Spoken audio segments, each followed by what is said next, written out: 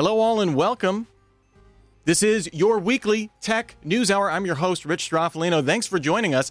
This is our second episode here. I think our first one was a smashing success here on WRUW. So if you tuned into that, thank you. If you didn't, I'm still going to thank you for listening to this one because I'm not petty like that. Like I said, I'm your host, Rich Stroffolino. We're here to talk some tech news. Sitting across from me, I have, of course, my guest for this week. You may know him here on WRUW. If you're not familiar, he's a bon vivant. He's a man who does not like to be on the radio when the sun's up, from my understanding. But he's a really cool guy, and he has some sweet hot takes. So, of course, everybody, give a hand wherever you are. Work, car, take your hands off that wheel. For the one, the only, Trevor Taylor. Trevor, thank you. That was appropriate. Now, Trevor, before I was supposed to play a promo about this, but before we begin, I just need to let you know, and all of our listeners know, that the following views and opinions expressed on this show are only those of the producers and guests, yourself included, and are not necessarily those of Case Western Reserve University, WRUW-FM, and its staff or management. I see. I just want to clear that up right away. Okay. But big week in technology news. The first big thing that happened is I'm fading this down, but we had some big news coming up in regard to some mergers and acquisitions, some high business news, Trevor. Are you excited about that? Very excited. I love mergers. I hope that by the end of this decade, we will have only just one company. Yes, it will be called Apple, Amazon, Soft. Disney. Oh, yes, it'll be called Disney. We'll get into that in a little bit. But breaking today was news that FCC chairman or chairperson, Ajit Pai, recommended approving of the Sprint T-Mobile merger. This has been on the table now, I think, over a year. There's been some antitrust concerns. There are still some things that need to happen for this to go, but this is a pretty good sign here. Yeah. And the reason that this kind of got announced today was that the two companies both, or they came together in part of their proposal. They kind of amended it to make some more friendly moves that wouldn't make it such an oligopoly, I guess, amongst the big three remaining carriers. They agreed to one spin-off Boost Mobile. There was actually a big concern. You know, the prepaid market, I think, gets a little bit of a short shrift in a lot of ways. I think, oh, you're prepaid. Oh, you NVMO. But it's a really big market, especially if you don't have access to credit, kind of important. But so they're spinning off Boost Mobile. They'll still retain Metro PCS, and they will, which is owned by T-Mobile, and Virgin Mobile, which I believe is another Sprint NVMO virtual network operator, whatever, will still remain with those two merged companies. But Boost Mobile kind of getting spun out. And the other big thing is that they're committing to a 3-year 5G build-out plan. Yeah. Which is kind of a big deal. And so I guess they agreed that they would invest in infrastructure, which seems like something a carrier might want to do. Yeah. Yeah. And then they're also agreeing not to raise rates over the next while they're building that. So basically, not raise rates over the next 3 years. This is kind of part of the idea of building out a mobile broadband to more rural areas and that kind of stuff. So where do we? I mean, we were talking a little bit before the show here, Trevor. Now I am kind of biased. I'm a Sprint patron. I'm a Sprint subscriber. Not patron, I guess is the wrong word. I'm a Sprint subscriber. Sure. So I have a vested interest in their terrible, in my opinion, network getting less terrible, which would seem to be the case maybe here. A little scary, though. We're only down to 3 major telecoms or mobile telecoms. It's definitely, it's a, this is such a cliche. It's a double-edged sword. What? Because, you like you were saying, Sprint has, in general, lagged behind the others in terms of just service as a major carrier, quote-unquote major carrier. I mean, their ad campaigns pretty much just boil down to, hey, all cell phone services are pretty much the same. Choose us. Yeah, it's like, listen, okay, yes, we're not as good, but not as good is still decent. Yeah. Which there is a kernel of truth there. I mean, we were joking, I was saying I'm a Sprint member because I don't want people to call me, but, for the simple fact of the matter is, my download speeds are not as good as T-Mobile, AT&T, and Verizon in general. And again, I'm not comparing them actively because I'm not a weirdo. Yeah. But on the other hand, to take it back before, the last major merger with T-Mobile that was proposed was AT&T, right, in 2012, I think, was going to buy, under the stewardship of a Tom Wheeler-led FCC, was going to purchase T-Mobile. And at the time, T-Mobile was laughable, right? Everyone else had 4G networks. They were doing their weird HSPA Plus, basically glorified 3G network that they were trying to sell as 4G, which AT&T took the spirit of when they created 5GE Evolution, which is just a marketing term. Oh, boy. But what I think is interesting there is it seemed like T-Mobile could never catch up, right? They were way behind in infrastructure spend. It looked like they were never going to roll out 4G. Their service was laughable. Their phones were old. And pretty aggressively under the pugnacious leadership of their CEO, John Legere, turned the company around pretty substantially to the point where they're basically tied with Sprint as the number 3 network. I think they overtook them in terms of raw subscribers and that kind of stuff. So that's not to say that under the right leadership, theoretically, Sprint at some point in the future couldn't be a little bit more competitive, a little bit other than on cost, which I think is their major selling point right now. But if this goes through, I guess the question is, have you been following a lot of the 5G news coming out? I've been trying to. So if you're not, I guess, familiar with what 5G is supposedly supposed to bring, it's not just a speed enhancement. We've seen the first rollouts of 5G. In Korea, it's lit up all across Korea, and we have like 6 blocks of it in the United States, and like Minnesota and Chicago. But you're getting gigabit downloads right now. Admittedly, there's 3 people on the network, and 2 of them work for Verizon or something like that. But the idea is it's not just that it's like 4 or 5 times faster than the best 4G theoretically. It's also that it provides a lot of bandwidth for a lot of connections per cell tower, which is really important. So if you've ever been at like a baseball game. Trying to post to social media is a nightmare. Not usually a problem at an Indians game, though. Well, yeah. I mean, you and your 4,000 best friends can all post to Facebook all you want. On the rare day when they have 90s throwback night and everyone shows up because they remembered, we have a baseball team again. Then it becomes much more difficult. So the idea with 5G is then you can put more connections to a single cell tower, and that makes it a lot better. It makes it a lot better for using it as a replacement for wired internet as well. So if we can get that to, rural areas that are basically on DSL or horrible satellite hookups that have high latency. Have you ever used a satellite hookup, Trevor? No. Would you ever want to? Sure, why not? But you got to try some new things sometimes, But the idea being that you don't have to wait for someone to roll out fiber or something to your area. You can just, hey, I have this little thing I stick in my room, and I can get very high speed bandwidth. If they can deliver on that, if the end result is that we are saturated with 5G, coast to coast, that's affordable and great. It is interesting, though. I mean, we've seen, I think under the leadership of FCC Chairman Ajit Pai, a little bit more of a conservative trend. I don't think that's bold of me to say. No, not at all. So being a little bit, I would say this merger is definitely it's certainly making the shareholders for T-Mobile and Sprint very happy. So I don't see this not going through unless the Justice Department comes through. They're still doing an investigation for antitrust grounds. A couple states' attorneys general. Not states' attorney general. That would be wrong. State attorneys general. Yes, correct. Are also investigating this on anti-competitive grounds. So they may get held up there, but it seems like if Pai is signaling that he's going to, stated explicitly that he's going to approve this, the other 2 Republican FCC commissioners are going to approve it. It's going to pass on a party line vote. May also pass unanimously. I don't know what the composition of the FCC commissioners are. But it seems like this, unless we get some anti-competitive stuff from the Justice Department, is a done deal. So we will see what that means. What do you think they're going to call? Is it T-Rent? Trent? Will that be the name of? Hold on. Let's see. Yeah, you got S-Mobile. We could do S-Mobile. Sprobel. Stramobile. These are all quality names. We're available anytime. How sad will you be to see Paul from Sprint, formerly Verizon Can You Hear Me Now guy, no longer possibly doing the ads? I mean, I'm sure he'll end up on a pay-as-you-go plan. He'll move over to Boost Mobile. He'll move over to that brand. Yeah, he'll get spun off with Boost Mobile. He's part of the deal. So, yes, in the grand tradition of terrible cell carrier spokespeople, Paul, we will miss you if indeed this is your twilight hour.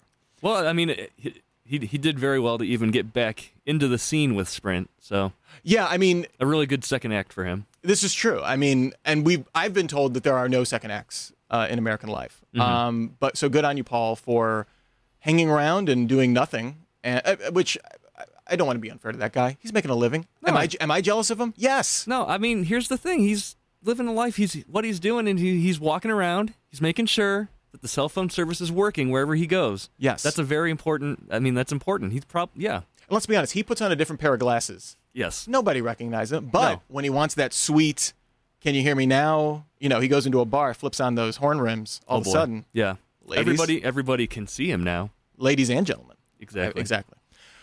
Speaking of unavoidably seeing something, Uh-oh. you may be forced soon to unavoidably see Disney everywhere you went. We already know they already are the hearts and minds of all children everywhere pretty much locked down. They're programming the youths. Mm-hmm. We're now getting second generation films that are based on films that exist. Yes. That are just scene for scene reshots of films that exist, but in Yes. live action instead of animated. So Disney, very creative. If you were around anyone that was under the age of 12 when Frozen came out, they can really just program you to say anything that they want at that point. So Disney, a giant media company, they bought Marvel over the last couple of years, so now they own, they get some geek cred. They just completed an acquisition of Fox's movie assets.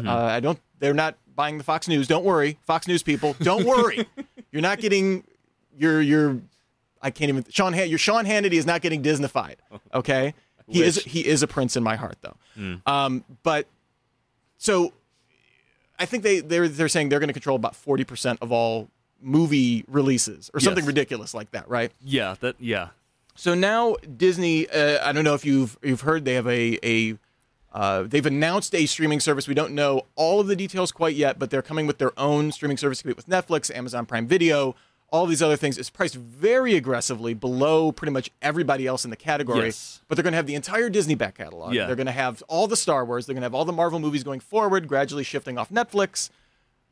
Just really dominating a lot of the media landscape. And now some of the other news is that they've just bought a controlling stake in Hulu.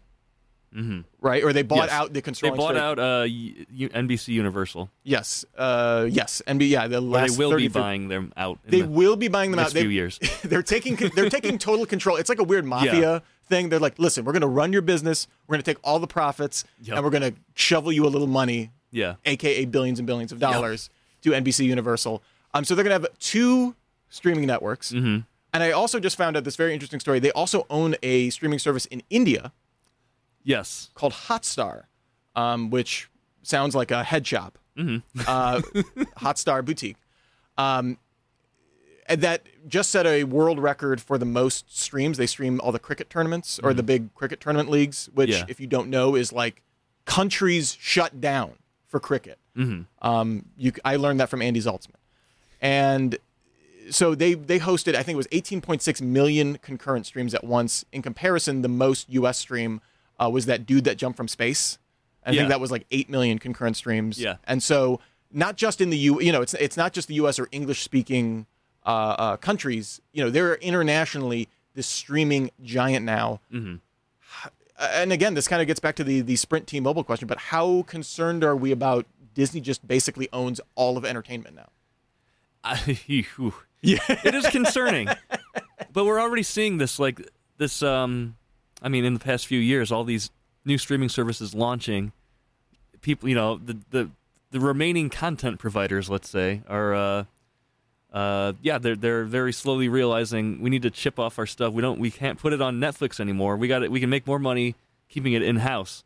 So you're going to see, NBC Universal, Warner Brothers, they're all launching services within the next year or two. And we're going to be pretty much back to, I think, like cable, but post-cable. But now we're paying for each individual service rather than cutting the cord and just getting Netflix and Hulu and calling it a day. What I think is going to be very funny is in like 3 years, there's going to be a company that comes out and they're going to go, listen, you hate subscribing to all these streaming services. They all have different rates. Their billing dates at different times. Here's what we're going to do. You pay us one big fee, and we charge a convenience fee on top of that and some other taxes and fees. We're going to send you all of your streams at once. You only have to, we're just going to reverse engineer cable at some point. But it's going to be like the way that AT&T all came back together after they got broken up. exactly, yeah. And then, maybe we'll have two. It'll be the Verizon and AT&T show. Yeah. Thank you, Ma Bell. It's kind of like Liquid Metal. Is the It's is like the T2. Yeah, It's like, exactly. Thank you for T1000. Technically, yes. Now we're getting very specific. Anyway, the idea though that not just that Disney is this behemoth, right? Because I mean, we know that a lot of the movies that we're going to be seeing, but the idea that their properties are so disparate that you might not even know that you're watching Disney stuff. Like you could be like, man, Disney's like they have, they're going to be streaming everything from The Simpsons to Star Wars new series to Marvel movies, basically anything that has kind of some pop culture relevance. It seems like Disney has a little bit of a hand in, right? Outside of like Game of Thrones, it's like like literally, and AT&T owns that, because they bought HBO. Right. So and Sesame Street, like it's like yes, Game of Thrones and Sesame Street are the two holdouts from Disney. I'm sure they're working on it at some point, but just I mean, kind of weird that both Marvel and Disney weren't on the ropes, but had rough patches where it looked like, okay, they're fading from pop culture relevance, and now all of a sudden they're just this unstoppable juggernaut. Yeah, it's wild. It's wild. Yeah, especially going back to even the 80s, it seemed like, Disney didn't have like a hit movie in a little while. Mm-hmm. All of a sudden, what's it? Beauty and the Beast starts turning things around. Little Mermaid, I think. Oh yeah, that's right. That's the first the one. Disney Correct. Renaissance. Correct, the Disney Renaissance. Yes. We're now in the neo Disney Renaissance that they are forcing on us. Yes, for pop culture reasons. It's the Disney Renaissance, as you said, shot for shot remake. Yeah. Please, everybody, Aladdin. What a great film that will be, I'm sure. What I love is that it's a total coincidence that now I'm the age that my parents were when they took me to see the originals, and now I have children just when these remakes are coming out. Mm-hmm. I'm sure that's. I mean, it's what's weird Must is be that a big coincidence. Yeah, it's weird that mines my nostalgia in a weird way. Yeah. But I mean, it's good for Disney. Very fortuitous, but totally serendipitous timing. Oh, yeah. I'm sure. This very.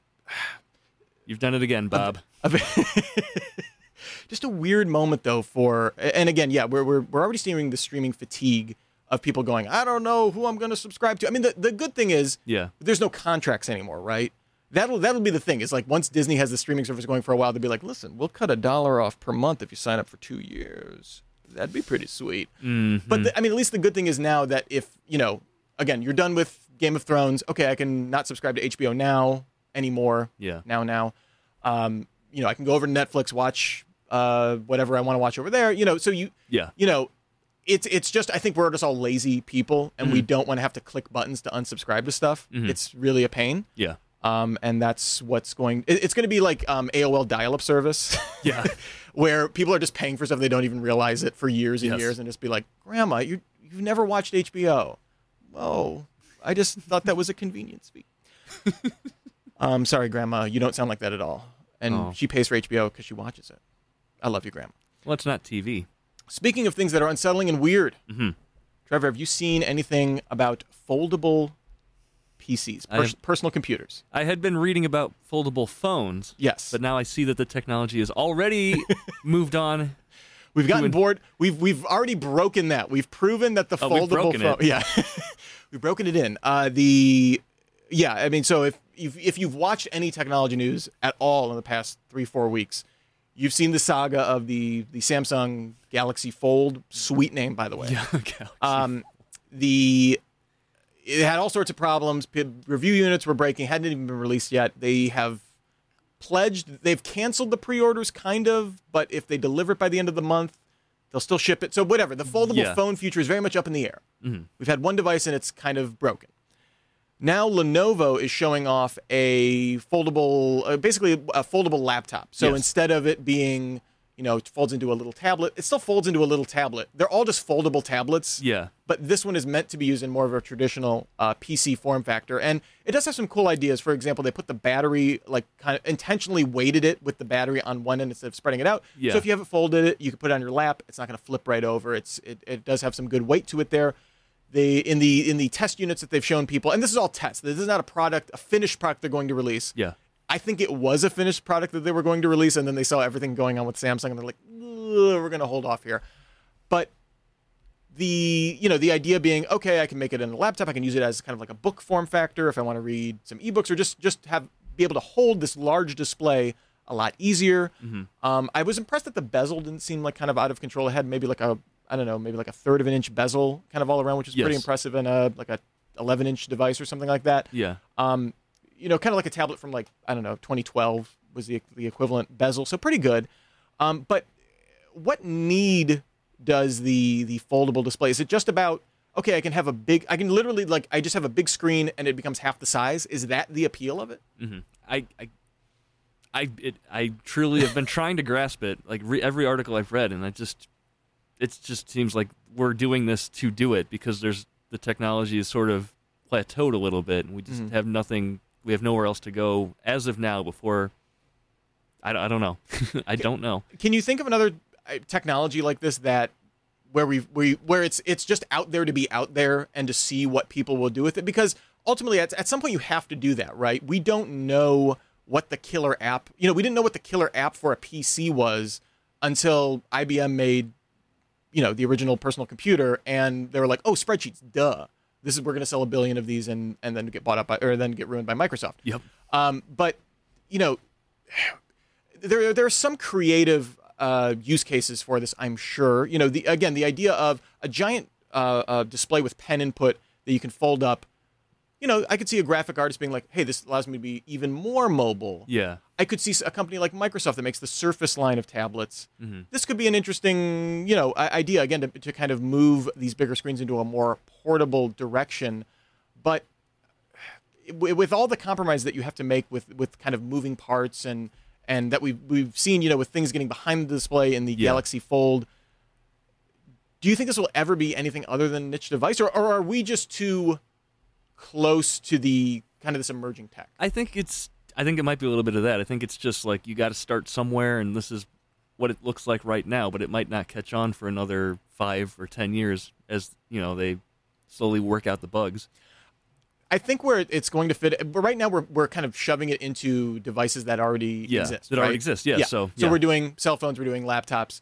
Where I could see this being interesting is like, I don't know, the idea of wearables. I think we're still in a very rudimentary place with the Apple Watch or fitness trackers and that kind of stuff. Maybe, again, not necessarily something that you fold regularly, but a display that can be molded. And if they can bring that cost down so that it can be in any shape that you want and have some bit of flexibility so it exists better in the real world, I could definitely see that having applications, for sure. even if they would be very annoying. For sure. Like, you know, the LED belt buckle, that's super cool.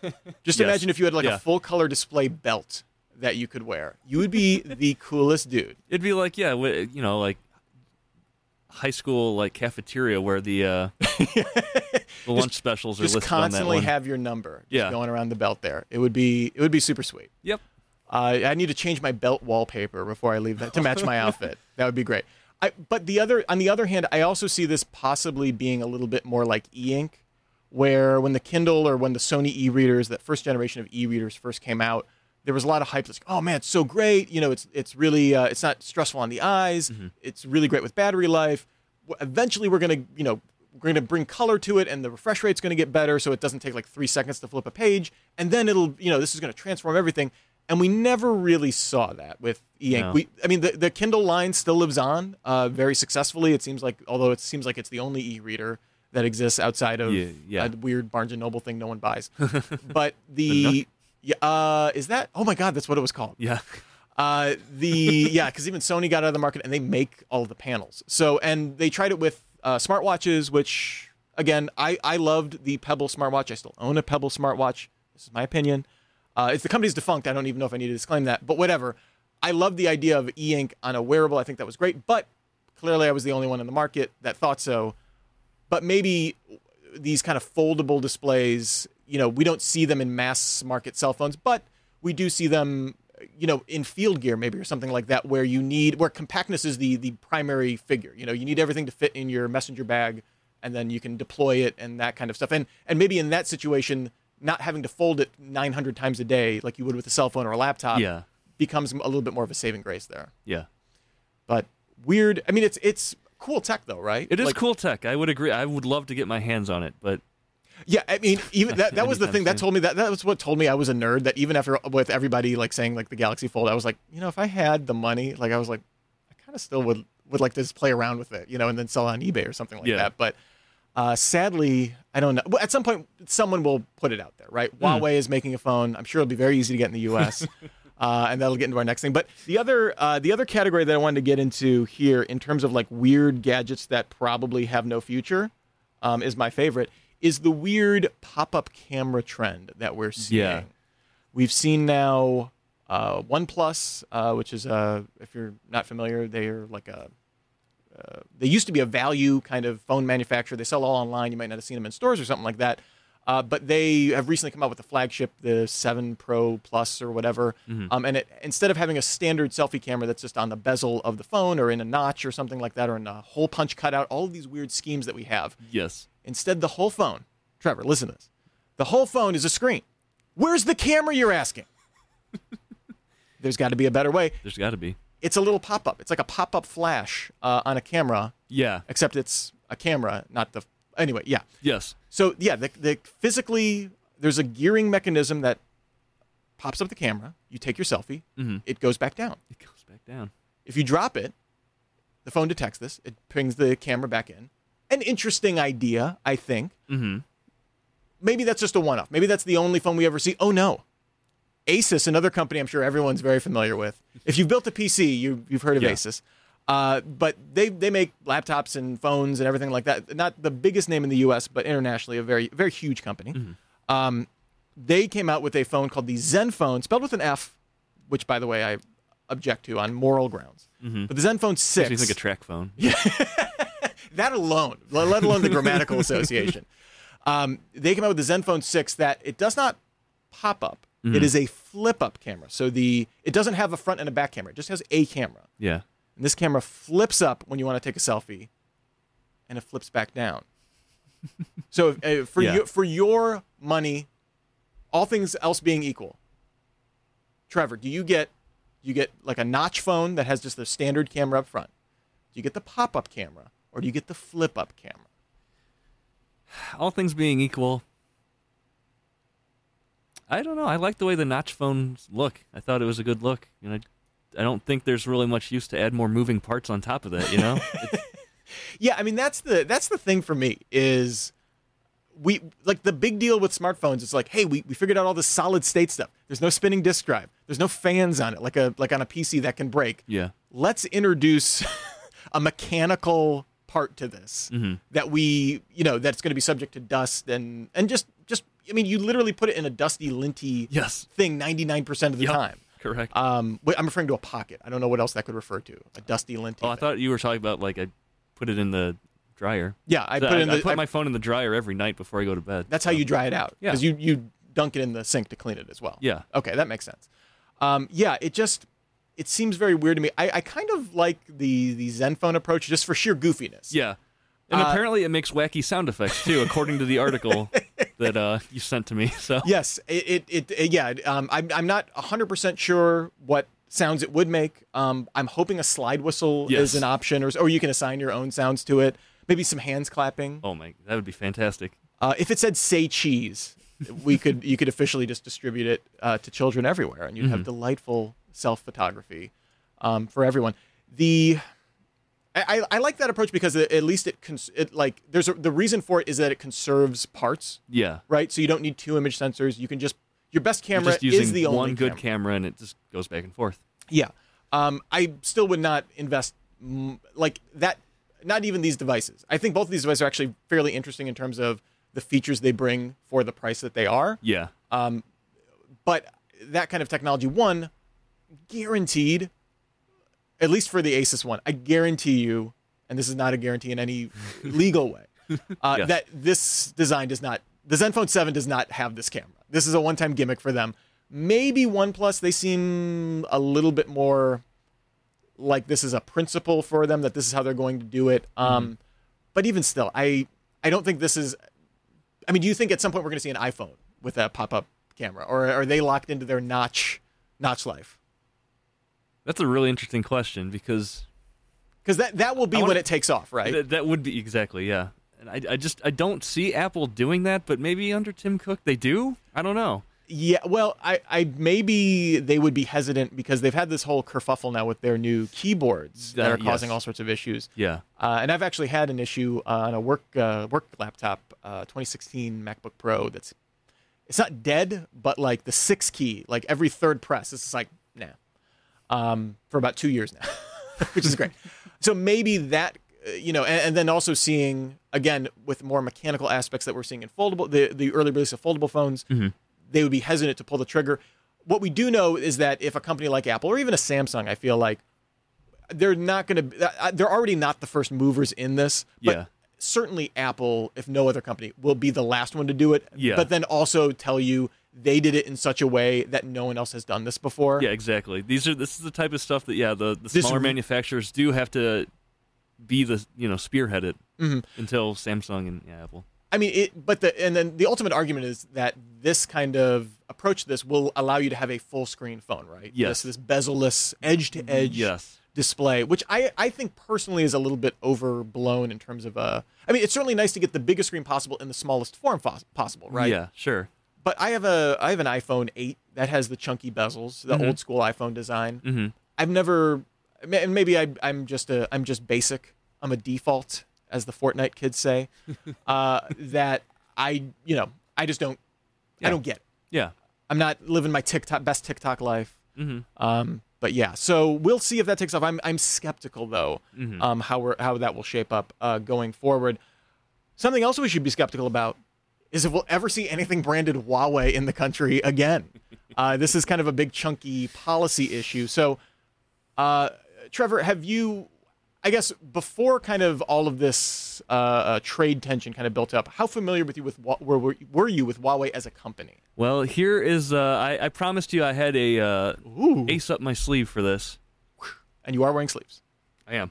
Would you believe that the phone I have right now is a Huawei phone? What? I didn't know the Chinese government was listening in on all of this. What phone do you have from the Huawei? Oh, Honor 6X, I think is what it's called. Oh. It's a budget phone. I'm not really a fellow with a lot of money, so we both put our phones on the table, so to speak. How did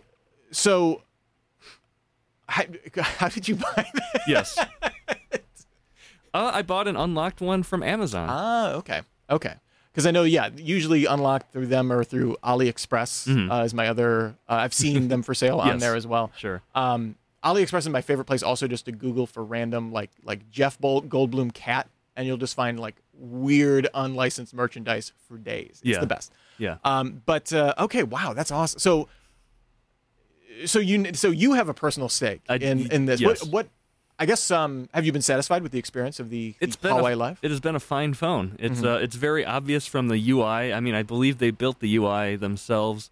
They're very much trying to do an iPhone that's not an iPhone.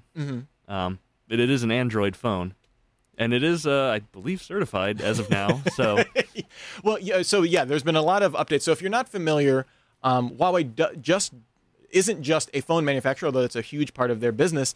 But they also do a lot of like back-end networking, not just for like IT. And I wanted to bring that up earlier when you were talking about building out the 5G in rural areas, because it was a big point of contention that a lot of those rural providers wanted to use Huawei equipment.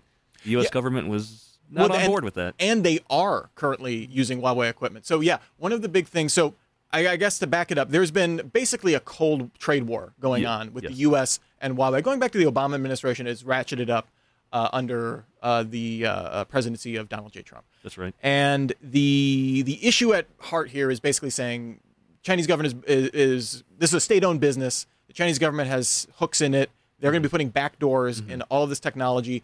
And that, the idea of putting that in a phone, there's a limited surface area to how valuable that is in terms of what you're going to get out of that. Put it in the right hands, yes, it's very valuable. Listening to me and Trevor on Weekly Tech News Hour, not so valuable for the Chinese government. Hi, Beijing.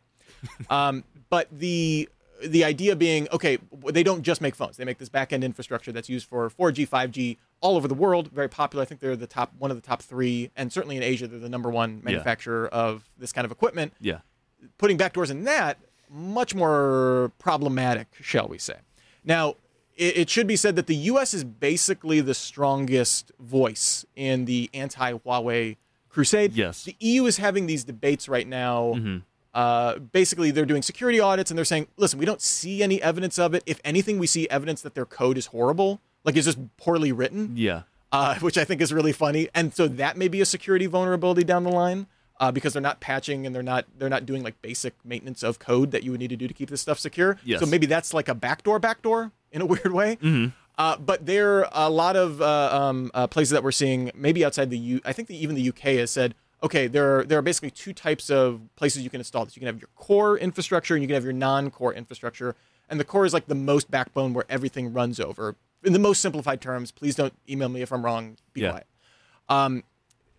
They're saying, okay, we're going to do it in non-core areas, so we'll still have control over the backbone with trusted providers and that kind of stuff. And the U.S. is saying, not only are they not going to use it in non-core areas, but they don't make that distinction. Everything's a core network for them. Huawei bad. Don't buy them. They're, talking to allies. This is like a very big security issue where they're saying we might not share intelligence with other governments if they use Huawei 5G infrastructure. Correct. And so now there's been a development just over the weekend, basically, that the President Trump has signed an executive order declaring a national emergency to protect U.S. networks. And basically now the Commerce Department has 150 days or 180 days or something like that to basically figure out what that means. Yeah. Which is awesome. But they've added Huawei officially now to this, in a separate action. It's not part of the executive order. Added Huawei to a list of, it's called the entity list, where basically they have to get approval to buy any U.S. technology, and no U.S. providers can't sell stuff to them. Yeah. Which is kind of a big problem. As you pointed out, Trevor, what operating system does your phone run? I believe it runs Android. Yes. It runs Android. So now Google it's been reported, Google has not confirmed this, let's be technical here, but it's basically true. Google is no longer allowing access to the Play Store if you buy it for new Huawei devices. It doesn't affect old Huawei devices. Don't worry, Trevor. Don't worry. I was really worried there for a second. Yeah. You won't get any security updates, though, which is kind of a problem. But the idea being that this is a much more substantial business threat, an existential business threat to Huawei, right? Because now Intel won't sell them chips, Qualcomm won't sell them chips. Those are the two big chip manufacturers in the world. Yeah. So at Broadcom also is another network on their networking side is another huge loss for them. We saw this last year, I believe, with ZTE, which is another company that you haven't heard of. But did you own a ZTE phone? Yes. Don't buy an Apple phone. They will embargo Apple phones if you buy one. How long ago did you have was it a carrier-branded ZTE phone? It was a Cricket Wireless branded ZTE phone, and I had it from 2015 to 2016. What was your experience with the ZTE handset? It was very bad. You had me at ZTE. So you have just on-the-ground experience. Are you registered as a foreign agent, Trevor, is my question. Well, no. So, Trevor, this can play out one of a couple of ways. One is that this is part of a broader, there's a broader trade war going on basically right now between the U.S. and China, and this is a bargaining chip, right? At some point, this will be lifted, just like it was for ZTE, after reasonable assurances are made. The U.S. isn't going to be buying Huawei equipment anytime soon, but maybe it will allow people to trade with them. The other possibility is that it doesn't. It stays in place for quite some time. Maybe more stringent sanctions and stuff like that go against Huawei, and they have to figure out how to operate without Intel, Qualcomm, Broadcom, all these companies that aren't selling and the Google Play Store. Yeah. In terms of, obviously, I believe you hope that Android is going to be okay on your phone. Well, I also hope that I will be buying a new phone relatively soon. That has been my goal for a little while now, even before all this stuff happened in the past weekend. So, I do think this is interesting in the idea that this is kind of not an isolationism, but it kind of does harken back to a little bit of that, because literally the rest of the world is like, U.S., listen, we know it's from China. Okay, that comes with some, you got to be aware of where it's coming from, obviously, but we're still going to use it. Yeah. What is it just the U.S., this is the hill they're choosing to die on this? Or is this a point of pride now that we've said, listen, Huawei's a security threat. regardless of what anyone finds, we're going to maintain that they're a security threat, and we're not going to back down from this. Is this a WMDs for a new generation? Yeah. I don't think we're going into China. Colin Powell's not holding up a circuit board and and saying that. But yeah, it does make you wonder because, again, everyone's hacking everyone, right? There was a recent security report out that said, state-sponsored attacks that were believed to have been state-sponsored cyber crimes, if you will, are up, like 50% or something like that. So like a very large percentage of these attacks are coming from state sponsors, the U.S. included, right? Yeah. We're not exempt in this. And it's just that so much electronics are ultimately made in China currently. Yes. That they happen to have this access to potentially do this, right? Mm-hmm. Mm-hmm. So we will see how this plays out. But if you were planning on going on Amazon and getting your Huawei phone, it may be more difficult now. Maybe. Yeah, would not recommend. This phone has been fine. The pedometer on the phone is not very accurate. That's my 2 cents. A non-accurate pedometer. So the other thing kind of related, we mentioned that Intel is no longer supplying chips. Intel, the other big news this week is that Intel is bad at making chips. Yeah. Evidently. So you may have heard about Spectre and Meltdown vulnerabilities that hit late 2017 and kind of were affecting stuff in early 2018. This involved something called speculative execution, which just basically means that CPUs, they need to like pull data from RAM and storage and stuff like that. Mm-hmm. Speculative execution just means they're trying to, based on past usage, I need to pull these bits in and out, and trying to do that ahead of time before they're actually requested to save you cycles in processing. Yeah. Super basic explanation. Don't tell me I'm wrong. I probably am in some meaningful way. Mm-hmm. Anyway, so there's major vulnerabilities that are inherent in the architecture that Intel uses to make all of their chips. Now, the exact same researchers who this caused a whole big problem, right? Yeah. Because this was not something that we could just say, just update your software. This is literally in the silicon. Yeah. And now these same security researchers come out with another problem, basically where information that is stored specific to an application in a processor buffer can be accessed across applications. And they were showing the ability on Intel CPUs going back to 2011, the ability to basically remotely view what websites are being visited on a owned computer. Mm-hmm. And that's kind of a major problem, right? Yeah. You would think? Yeah, a little bit. And the other issue here is this, this is not an easy vulnerability. You kind of have to own the machine anyway. You have to have some very substantial access to it anyway. So if people are able to do this, I guess it's already a problem anyway. But the bigger deal here is that this doesn't just affect your computer at home or even your work PC or something like that. Mm-hmm. This can affect virtual machines, which is a big deal for enterprise users, and cloud instances, which is like what runs all of the services everywhere, which could be a major problem. And then the other implication here is that the software fixes that they do have for this decrease performance anywhere from like 3 to 10%, which, again, if you've paid for a computer, you expect a certain level of performance, and all of a sudden you're getting less for what you paid for. I would be mad. Yeah. Trevor, we're roughly the same age.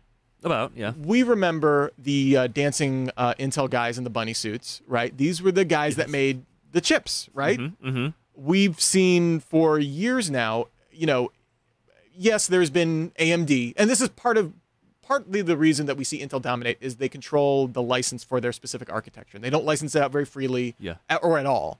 And basically you have to reverse engineer and hack it and get sued by them for 20 years before you can make a CPU. Yeah. So they control that particular architecture. It's called x86, which is academic. We've seen them historically, at least over the past 10 years, really outdo AMD when it comes to technology, right? They make their processors more power efficient, more instructions per clock, which basically means they're just more powerful. Yeah. We've seen them go into smaller and smaller devices. They've never been able to penetrate the mobile market necessarily, but basically if you buy a laptop, 99% of the laptops that you want to buy probably run on Intel. AMD fanboy, stop writing that email. Now we're kind of really seeing that change on a number of levels. One, that this architecture that they've had now for almost 40 years now has some very substantial flaws in it that are seemingly becoming more evident to exploit. Yeah. We're seeing that AMD finally is kind of figuring out, hey, Intel isn't innovating very fast. They used to have a kind of an approach to innovating with CPUs called tick-tock, which is basically they would update substantially like how the processor was designed, and then they would make the transistor smaller, which saves you power every other year. And it was very hard to keep up with that cycle. It turns out it's very hard to do that for like 10 years. And they've stopped doing that. AMD is now innovating and doing some interesting stuff and becoming not just cost competitive, which they always are, but they're becoming more performance competitive, which is a big problem for Intel. And now we're also seeing them not be able to kind of shrink their chip making process. I'm trying to find a way to make that sound not weird. Yeah. Shrink their process, which basically means the size and the distance between the transistors generally gets smaller. This again leads to power efficiency gains, performance gains. Intel has basically been stuck on 14 nanometers, which is a very small distance. Yeah. But other competitors, Samsung, AMD, have moved to 10 nanometers. Samsung has said in the next 2 years they're going to be moving to 3 nanometers, which is, to put in some perspective, the diameter of a silicon atom is 0.25 nanometers. So it's like down to like a couple, like 16 atoms worth of, or less than that, 12 whatever. Math is hard. Down to almost an atomic level of smallness, which is incredible. Yeah. Do you think this... how do I put this? Do you think that, one, this perception that Intel isn't like the best at making chips anymore is more damaging than actually not being able to make the chips? Like, is part of their success the perception that they are successful? I think a huge part of that is because when I think of chips, I still think of Intel first and foremost, just because they branded themselves so well for so long, and they, were the originator thereabouts. Do. Exactly. You still think that? I still think that jingle. Yeah. Yeah. We've seen Intel Inside on every PC, most PCs that you've bought. Again, AMD guy, don't email me. Yeah.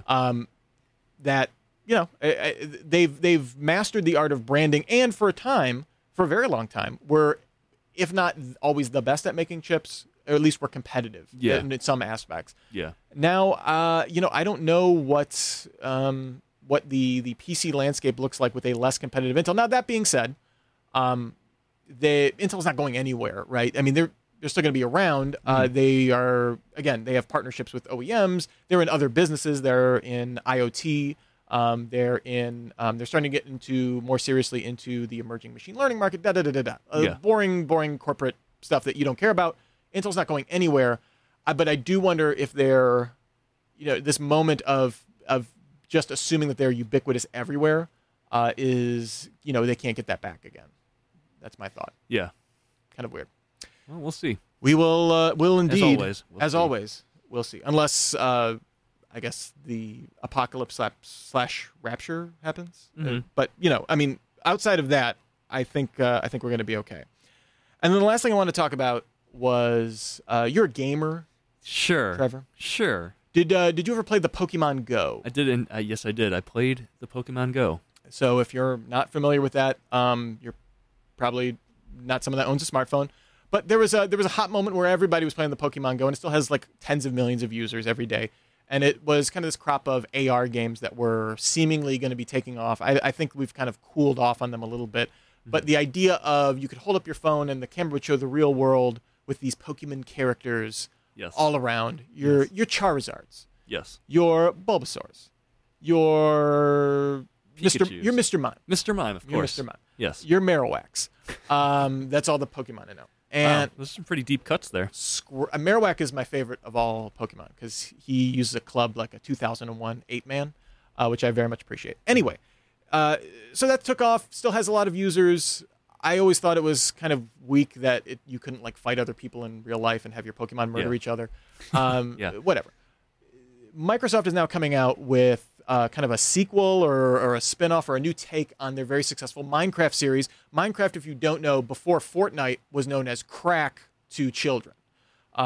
Basically, I mean, my cousins still love to play it. They're like, what, 6, 7, 8? Mm-hmm. Anyway, and you're huge Minecraft fans. Well, now Microsoft is coming out with something called Minecraft Earth, which is a AR take on that. So Yeah. and it has some really interesting mechanics that I think will, like, if there was a stock market for games that I think will make bags and bags of cash, I would invest very heavily in Minecraft Earth or whatever. But basically, so you can collect resources in the real world as you're like walking along. You can just walk and you collect your bricks and your stone or whatever Minecrafty things you need to get. Fire, is that a thing you collect in Minecraft? I don't know. I can't remember. It's been a while. So then once you have these materials, you can also go into set aside areas. Pokemon Go Yes. had gyms that they had set up. So like you go to your Target and that was a gym or whatever. Mm-hmm. Microsoft, what they're doing is they're actually vetting like physical locations, so like playgrounds and stuff like that are like vetted so that if kids go there, like it's not going to be like a shady corner or somewhere where there's like an open road or something like that. So they're doing all this vetting. So you go to like a playground and you have places where you can build your creations and show off your creations and that kind of stuff. You can also build like little platforms at your house, and you and your friends can come over and you can build your little Minecraft houses and stuff like that. Then what I think is really cool is you can take those to public places and like blow them up. Yeah. So you take your little log cabin that you built that looks tiny on your table, and then you can walk around inside of it. Did Microsoft just invent a printing press, like a money printing press, with this? I mean, how huge do you think this could be? I mean, I didn't even realize. I just read the headline a few days ago, like Minecraft AR, and I'm like, oh yeah, that sounds like that'll be a lot of fun. And then actually reading all of the possibilities you just laid out. Yeah, if I had the technology, and this phone, I don't, but yeah, no, I think this is going to be big. This is going to be the next step in AR, like cell phone AR, that we've been waiting for. Because as you said, Pokemon Go does have it's held back by just, some of its. Like Pokemon Go didn't want to be the new Pokemon game. It wanted to be a separate experience, and I always think that held it back. Because if you had just made it like, this is going to be just like Pokemon, except you're walking around the world, I think that would have been huge. Would have been even more addictive. Huge, yeah. But also would have lessened the appeal of the next Pokemon Gold or whatever, correct. Platinum, whatever. But Microsoft isn't held back by that, right? Minecraft is 100 years old in video game terms. It's been around. They've squeezed. They bought the studio, or they bought it from Mojang or whatever the studio was. Yeah. And so they've squeezed all the money from that stone, and so they're not worried about cannibalizing, I think, those sales by introducing this, and so they can make it a full-fledged game rather than an experience with pop culture relevance. Yeah. And it kind of signals like Microsoft is like weirdly, for being a company that in the late 90s, early 2000s was like, ugh, Microsoft, I got to use IE6 on Windows XP. This is the worst. I want to buy my Mac. Ugh. And now, like, Microsoft all of a sudden, and I don't know if this is just the leadership of CEO Satya Nadella, is like Microsoft's never going to be a cool company, but they're doing a lot of cool and interesting things. We were also talking before the show. They announced that they're going to be working with Sony for some of their like game streaming backend. They're going to be doing game streaming with the Xbox, and just like very atypical. They're open sourcing a lot of stuff, which is really weird for Microsoft. And while this, Minecraft Earth is very much a proprietary thing, Microsoft not giving that out to anybody. It definitely signals like I think a lot of the fears when they bought Minecraft was that they're going to ruin it. It's typical Microsoft. They're either going to ruin it or not innovate with it. Yeah, and they've done neither. And which is great. Weird new Microsoft in 2019, kind of interesting. Yeah. So Trevor, I think we have reached near the end of our weekly tech news hour. Was it good for you? No. Okay. Well, I take full responsibility, and I'm going to cry as soon as the microphones are off here. So thank you for that. Where can people find you on the radio, on cyberspace, if they are so inclined to hear more of your sonorous goodness? Indeed. I have a radio show on this very station, WRUW-FM 91.1 Cleveland. It is called Treasure Trove Radio. It is on early Wednesday mornings from 1 to 3 a.m. A time slot I picked purposely because it's pretty much work schedule proof for me, because I either work very late or very early. So, well, this is good. Indeed. And so check out Treasure Trove Radio. We may be hearing some audio promotion for that as well in a little bit. If you are interested in hearing some more from me, thank you. I don't know what I've done, but I appreciate that. You can find me on Twitter at Mr. Anthropology, MR Anthropology. You can also hear me. I will do another kind of tech podcast called Daily Tech Headlines. All of the show names are very literal. And you can hear me on that several times a week if you just want a 5-minute little snippet of tech goodness. If you want to there, you can subscribe to that on your podcatcher of choice. And you can also find me. I write for an IT blog called Gestalt IT if you are so inclined to check that out. But if not, if you just want to listen to me on the radio, I'll be back next Monday with another guest from 1 to 2 p.m. And also, we now have a podcast feed for Weekly Tech News Show. So if you missed any of this and you want to hear it in its entirety, just search for Weekly Tech News Hour. Weekly Tech News Hour. I said show. Weekly Tech News Hour in your podcatcher of choice, except for Stitcher, which I guess we're not there yet. But the 6 people. I'll talk to the heads of the what do you call it? The Stitcher gods? Yeah, because okay. I don't want to say too much. I do work for Scripps, so Scripps owns Stitcher.